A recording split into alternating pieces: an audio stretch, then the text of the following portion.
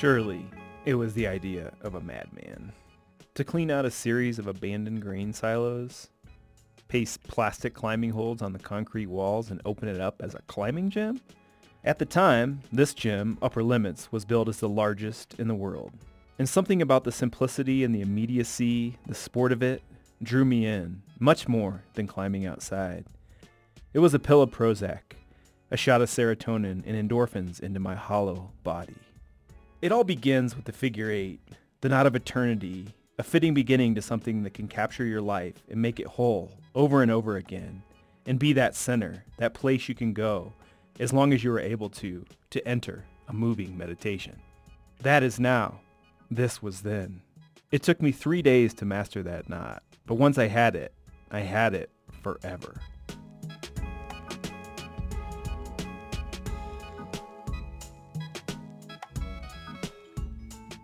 This is Luke Mihal with the Dirtbag State of Mind podcast from the Climbing Zine. This is episode 2, and we are going to get right into American Climber, my memoir. This beginning of it is, really sitting down and looking at it and rereading it. This really was the worst time of my life, and it has several episodes that were the worst episodes in my life. And it took me a long time to get them down on paper. I think the words express perfectly what I was going through. But to look back at it, to me it makes sense why everything happened. Getting into drugs and really just always being on something and not in that time period. I'm a person that truly needs exercise, yoga, breathing. These things are really important to me. And at that time I was having zero exercise. I was smoking cigarettes, and I'm certainly not a straight edge person this day. I think that if you can, moderation is key. I think a lot of people can't do moderation, but I found my way with that. But I also have an addictive personality.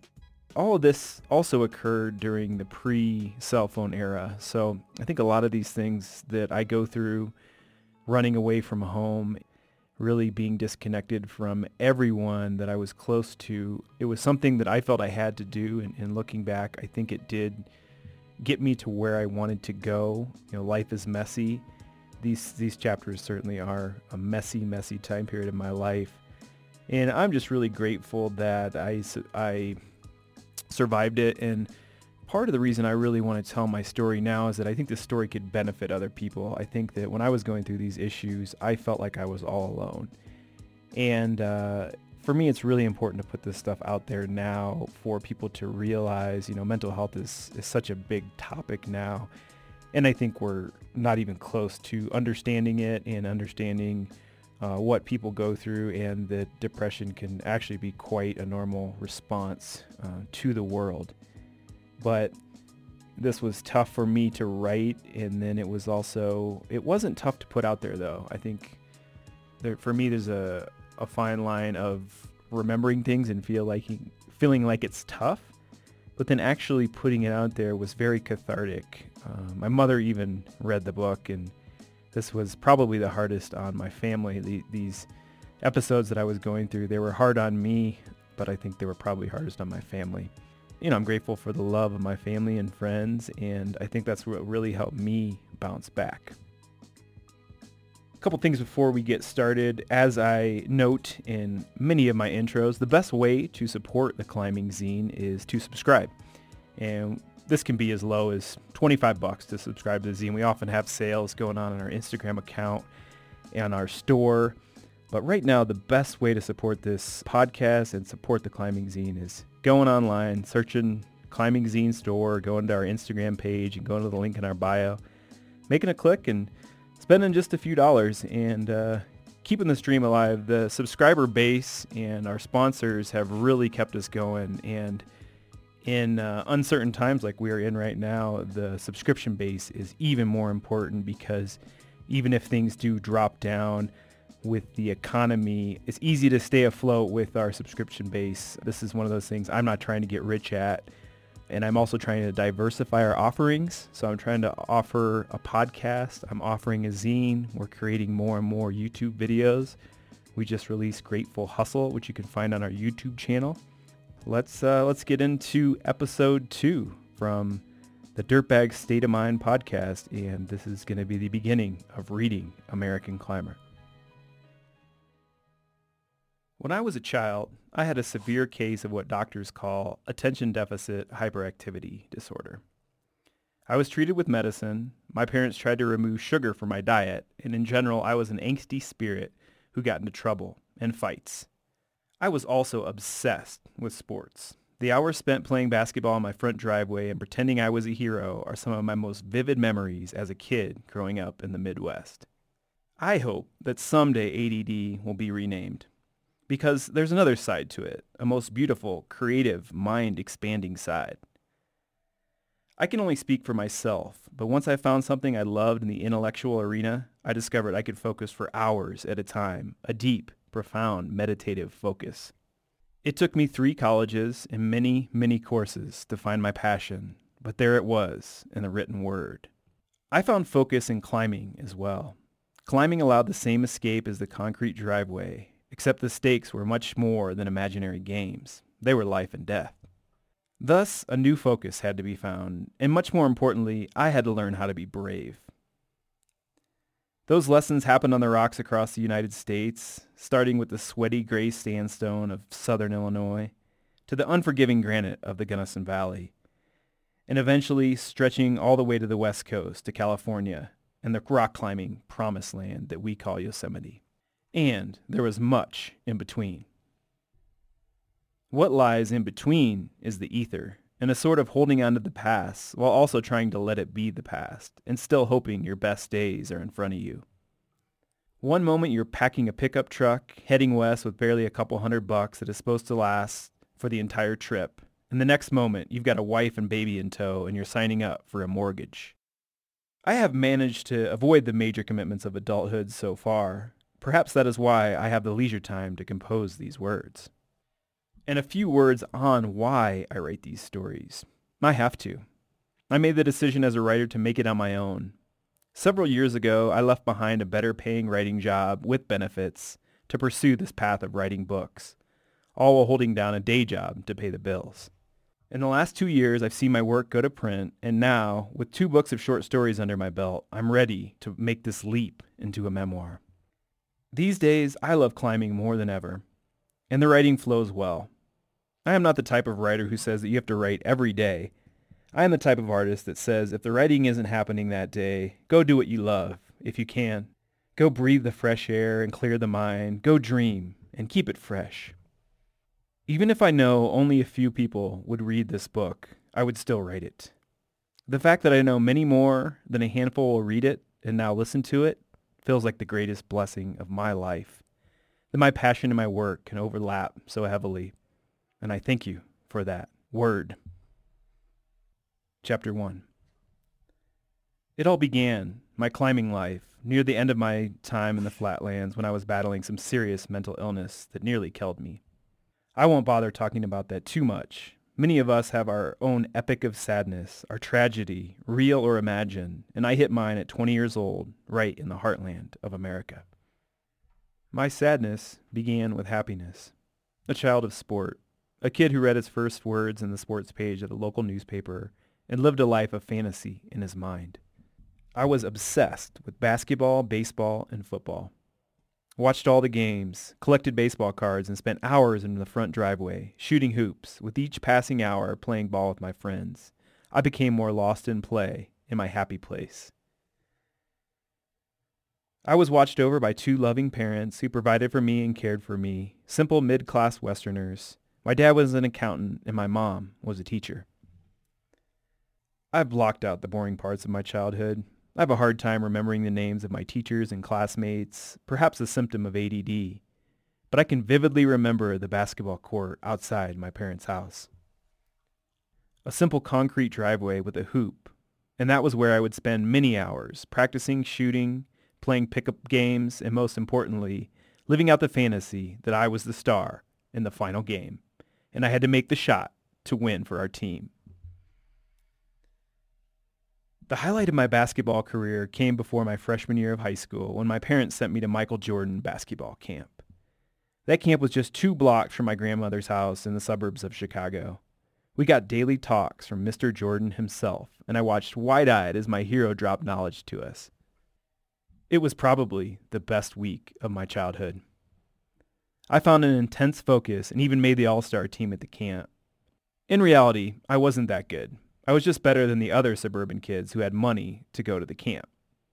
I knew there were many kids back home who were better than me, but their parents couldn't afford to send them to the camp. My childhood sports fantasies died shortly after, as I approached 16.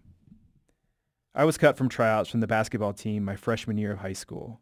Instead of crying like I would have in junior high, I simply stopped trying.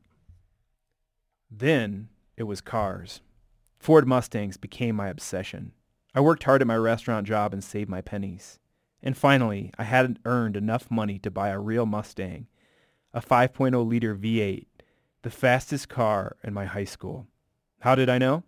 Anyone who thought they had a contender would square up with me on some country roads and drag race alongside the cornfields.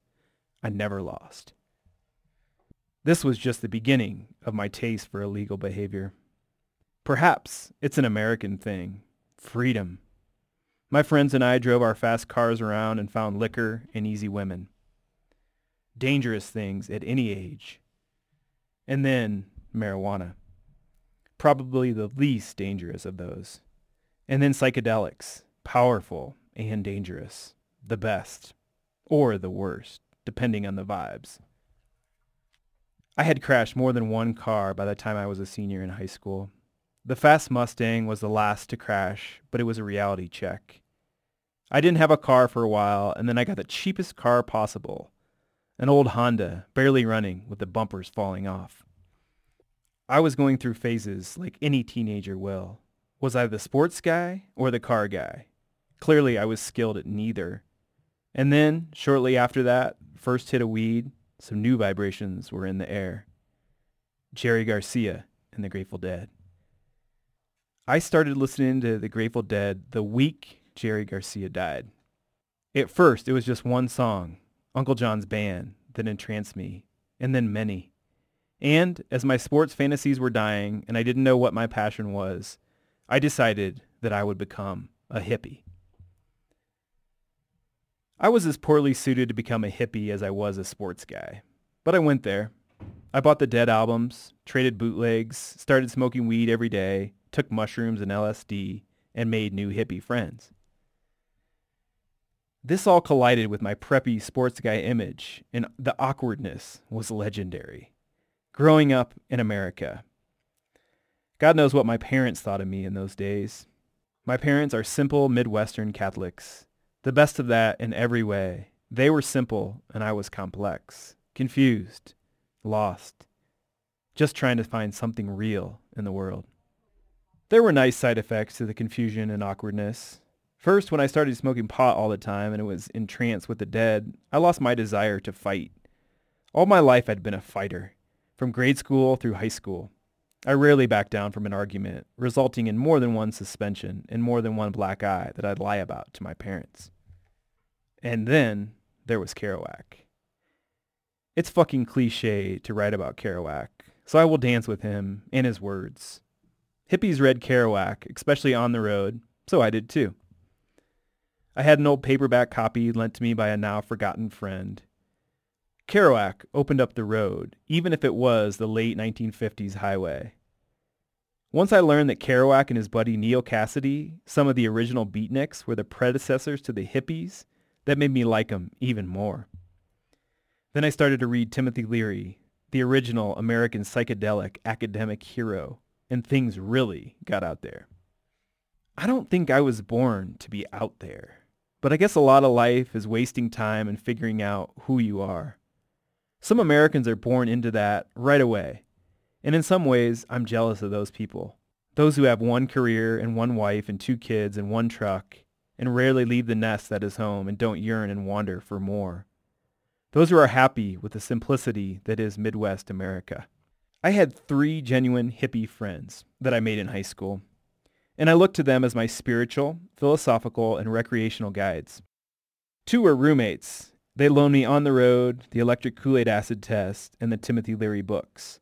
One of them spent the summer in jail that year after high school for something stupid like weed. We wrote each other letters and poured our souls out to each other. The correspondence felt real, something that meant something to me and something to him. I'd always felt a calling to write. My mother was an English teacher. But until a man has experience, what can he really write about that anyone would want to read? By the time my senior year at Bloomington High School had finished, things seemed to be going all right, on paper. I'd been accepted into college, my grades were okay, and I'd stopped getting into fistfights. But to maintain all this, I had to take a lot of drugs. First were the cigarettes. I'd started innocently smoking a couple with my friends and then moved to a pack a day. And I was taking Dexedrine, a stimulant used to treat ADD. I was also smoking pot all the time and drinking soda, a knockoff version of that green stuff that looks like nuclear waste. And alcohol, of course, the drink of the masses, the tonic that runs through the veins of nearly every single college student at the time. My heart beat to the drum of substances. The craziest part was that I probably seemed normal when I entered higher education. Sure, my hair was unruly and I wore tie-dyed shirts, but what college campus doesn't have these sort of characters running around? The first school I went to, Western Illinois University, was situated in a small town surrounded by cornfields, as much of Illinois is. It was a frat and sorority school, and of course, I rejected getting involved in those sort of things. But essentially, the rituals of college are not that much different if you're in a frat or not. Binge drinking, sleeping around, smoking weed, and a pack of cigarettes were a given. I did study, continuing to pump that cocktail of substances into my body. The weirdest thing about this college was that one of the top majors was law enforcement. And these kids were the worst behaved. They abused drugs and alcohol more than anyone else. Maybe they just thought they were getting out of their systems, or maybe they were preparing to be corrupt big city cops. I survived that first year of college, but I didn't really like Western Illinois, so I decided to transfer down to Southern Illinois, where there were more hippies. A party school. A bad place to be lost. That summer was a haze. Shit, ever since I embarked on such a strange yet very American cocktail of drugs, life was a haze. Something happened though. I tried rock climbing for the first time. The rocks of the state are down in Southern Illinois. Gray sandstone outcroppings through rolling hills. One of my 3 hippie friends was Caleb, a wiry guy who, like me, was a fiend for cigarettes and weed. He had also seen the Grateful Dead at that very last show at Soldier Field in Chicago. He was something of a veteran in a scene I wanted to be a part of. So, Caleb took me down to Jackson Falls, along with some of his buddies from the suburbs of Chicago, which was where he had moved to Bloomington from. Caleb had been talking up climbing since I first met him. I was interested in the trip because there would be beer and weed. We camped, and I hadn't camped since family camp years before in Minnesota. We climbed. I didn't find it all that interesting. Some of the people on the trip were heroin addicts. They snuck away into their tents to put needles in their arms. We jumped off a 30-foot cliff into a small pool of water. That was interesting, but terrifying. We drove back into the normalcy of central Illinois. I transferred to Southern Illinois University down in Carbondale, where there were more hippies, but the same general spirit of any large higher education institution. Plenty of frats and sororities. My tendencies towards drugs and alcohol were encouraged by my peers. A great sort of emptiness came over me, and I tried to fill it.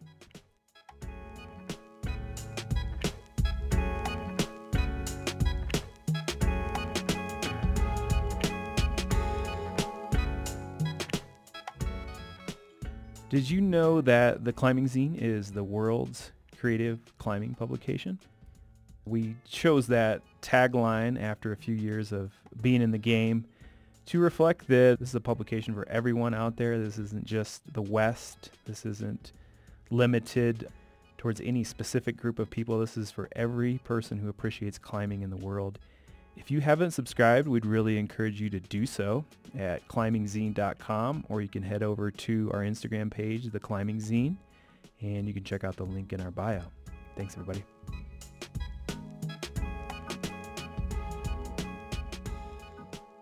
Chapter 2. The most dangerous part of anyone's life is encountering risk and danger without any direction on how to dance with it. With sex, drugs, and rock and roll, there was something that captured my imagination, but I had no idea how to dance. And I have no idea how I attracted a woman at that point in my life, awkward as I was. Perhaps she was on drugs. She was definitely on drugs. Charisse was a flower child, a hippie from the suburbs of Chicago who had the same taste for recreation that I did. She dressed in the type of homemade hippie clothes that many hippies wear and carried a scent of patchouli. I met her in the bar, and our relationship became one of weed and drunken hookups. I operated from high to high, starting off in the morning with a cigarette, then popping Dexedrine to focus in school, getting high midday in my dorm room, and finishing most nights with alcohol. Then, from time to time, we'd take psychedelics. But my interest in those was waning because of bad trips. One time, after eating some LSD, my equilibrium became disoriented, and I was unable to function. It lasted for hours. I put a glass on a table, and it appeared as though only half of the glass was on the table, one of the most frightening experiences of my life. I thought it was never going to end. Another time on mushrooms, I had caught some bad vibes and started to have a bad trip. And with no mentor to help me through it, I hit the streets and walked alone. A fire hydrant sank deep into the earth and talked to me, saying something very sad. And then, on a flat sidewalk, I walked down, deep down, like an escalator moving down. And my heart sank into my stomach, and I wondered if I'd ever have a soul again. I formed a hippie crew in Carbondale. We did hippie things, mostly smoking weed and going to late-night concerts. Charisse was my first real girlfriend, and I was happy to have a girlfriend. But could I take a girl like that home to mom and dad? Jeff was a hippie friend from home. He seemed peaceful and mature enough. He had long locks of curly blonde hair, and his apartment carried an air of hippie sophistication, with stones from across the West, a constant stream of burning incense mixed with the Grateful Dead, and always fine weed to be smoked. Jeff was a mentor for my hippie behavior, and at our best moments we escaped into the woods that surrounded Carbondale and had philosophical conversations about life. One time, driving back from a concert, we debated fate versus free will. Like, is everything all planned out by God, or do we as humans have control over our destinies? I figured like a senior level class I could put that question off for the time being. "Hand me that pipe," I said. Jeff once told me, "We need a new drug." I agreed that everything was getting old and I was too young for things to get old. I guess that's why people try nasty drugs like heroin, cocaine, and crystal meth. Sex was a mystery. I knew my body wanted it, but I had no idea how delicate the art of making love was, or that making love and fucking were very different, like the sun and the moon. I just knew that I had an urge deep in my body, and like a frat boy trying to score on a Friday night, I put little thought into the consequences. Charisse and I wrestled in the dorm room bed, driven to madness by alcohol. Growing up Catholic, I'd had little education on sex outside of the classroom of public education, and really had no clue how to make love. But no one other than your lover can truly show you how to make love. So we fucked. And maybe once there was magic for a brief moment, but most certainly it was drunken wrestling. We were desperate to achieve the act, but there was little of being in the moment, which was so important to lovemaking. And that was the style in which I participated in everything. A young man desperate to be a part of the world, but with no education on how to do so. I kept following, and everything was about to fall apart. Charisse and I only lasted a few months. My first heartbreak. She ended up cheating on me, but probably only in the terms of my definition. She was my first girlfriend, but we never discussed the terms, or any sort of commitment to one another. She slept with another hippie during a weekend at a concert. My college experience at Southern Illinois only lasted a semester. My grades were slipping, and after discussing it with my parents, I decided to take a semester off. I moved back into their basement, and somewhere in the mix of this, a terrible depression came over me. Looking back on it now, I can't really see where the storm came from, only that it must have been the culmination of depression, fear, anxiety, a lack of self-esteem, and of course, drugs and alcohol. But the storm was brewing. I went back to the job I had in high school, bussing tables at a local sports bar and restaurant. I worked nights and would often not get out of my bed until early afternoon. My parents were frustrated with me and started charging me rent. I argued with them on everything from my marijuana use to my rejection of Catholicism. I continued to smoke a pack of cigarettes a day, smoke weed all day, and drink at night, sometimes alone. I still occasionally pop the Dexedrine, if for no other reason than out of habit, perhaps to work harder and be more focused. I don't know if it was the Dexedrine or nicotine or marijuana that brought the disillusionment and paranoia, but I began to think that I was sick and I was going to die soon. That had to be the way out, I thought. Look at all the heroes from the 60s who died in their 20s. Surely that must be my path, I thought. I went to the doctor and got an STD test. That was what was wrong with me. I was certain of it. Charisse must have given me some disease. After all, her hygiene was beyond questionable, and she had cheated on me. I labored in pain and confusion while I waited for the test to arrive back. At the beginning of my work shift, I would smoke cigarettes in the bathroom and just sit on the toilet and hide for the first hour when I was supposed to be cleaning. The test came back, and I was clean. I celebrated by myself with cigarettes, and the high of being healthy lasted only for a few hours. I was far from healthy. A downward spiral continued. There were little moments of happiness. My job was my savior, a chance for action, even if it was only for a moment to escape the tyranny of my mind.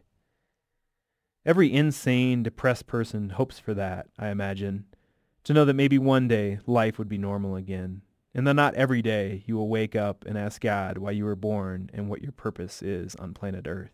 One day, in the middle of all this, Caleb took me climbing. This time we didn't have to drive 4 hours south to Carbondale. We simply crossed over to the other side of the tracks in Bloomington, to the climbing gym. It was the idea of a madman, surely, to clean out a series of abandoned grain silos, paste plastic climbing holds in the concrete walls, and open it up as a climbing gym.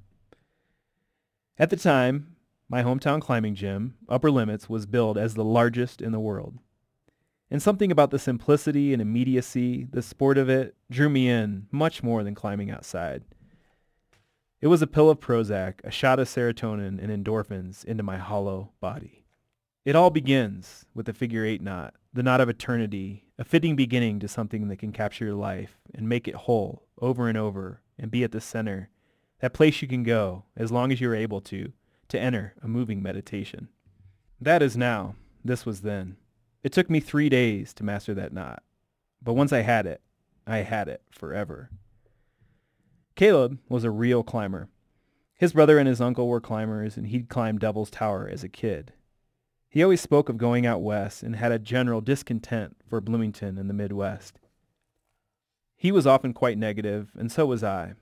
We both seemed to think that the world had little to offer us. Get him climbing or talking about climbing, though, and a sparkle appeared in his eye, like the magic of Devil's Tower came shining through some metaphysical channel into the moment. So, we climbed. The 65-foot grain silos towered above me and were an immediate goal to reach the top. One of the more tangible goals I'd had in forever. We bouldered as well, crashing down to the pads in a cloud of chalk dust when we fell. We did pull-ups, and it felt good to exercise again. I hadn't had much of an exercise routine since my front driveway basketball days. Climbing was the only source of light in those dark days. I immediately took my best friend Tim climbing there, and he liked it as much as I did. He was a wrestler in high school and had a natural tendency for the balance and precarious physical situations that climbing puts you in.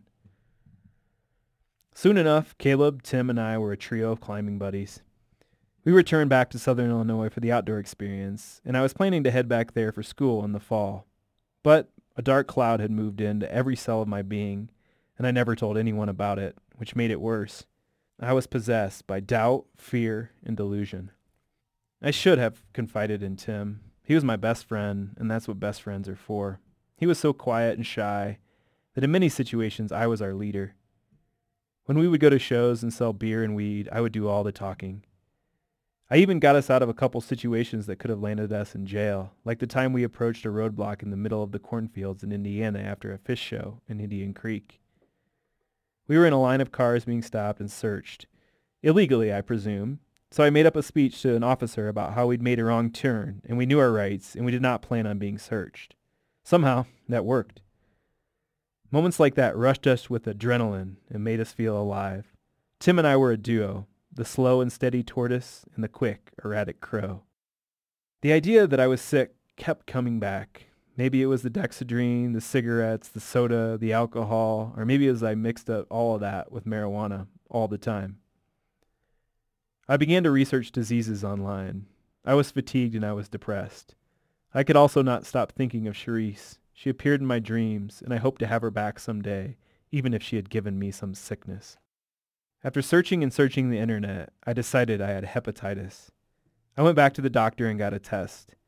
I waited in pain and agony for the results to come back. 3 days later, I called to check in. The office said I had tested positive. I didn't know what to do, but in the back of my mind there were two thoughts: suicide and running away to find Charisse. She was on the East Coast, I'd heard, on fish tour. These were the days before cell phones, and I decided I would hit the road in the middle of the night and leave behind a trail of notes explaining my actions to my friends and family. It doesn't even make sense now, but now I have the angle of repose and happiness and contentment. I have a foundation now of good decision making. At that point, I had been making bad decisions for years, and I was nearing the bottom of a shame spiral.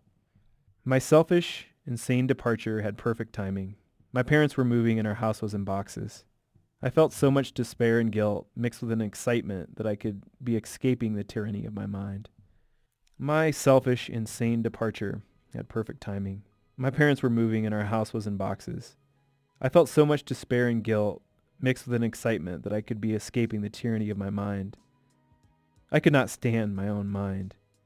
With my letters written, valuables sold for gas money, and a fresh pack of cigarettes, I left in the middle of the night in my little compact car to find Charisse.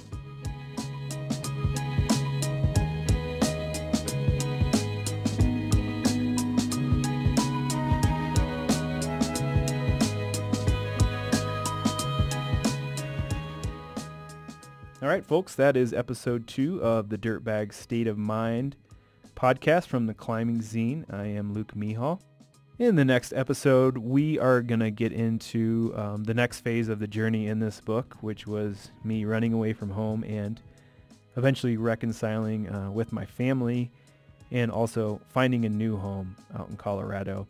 And it was a series of amazing coincidences, some might say. Perhaps I had some angels looking out after me. I'm never going to know that. But after I was reading through this, I realized that my first climbing trip I ever took was with a bunch of heroin addicts. And if that didn't set the tone of what I was going to choose, you know, I never did the hard drugs. I really didn't. I did some psychedelics, but I never got into coke or heroin. Yeah, very excited to get into episode 3. I really appreciate everyone listening. Please do subscribe at climbingzine.com or check out our Instagram page of the Climbing Zine. And you can subscribe there at the link in our bio. We are the world's creative climbing publication. We're looking forward to continuing this journey with the Dirtbag State of Mind podcast and reading this book, this memoir, American Climber. Looking forward to catching up wherever you guys happen to be listening. I'm grateful for your ears and your time. Thank you.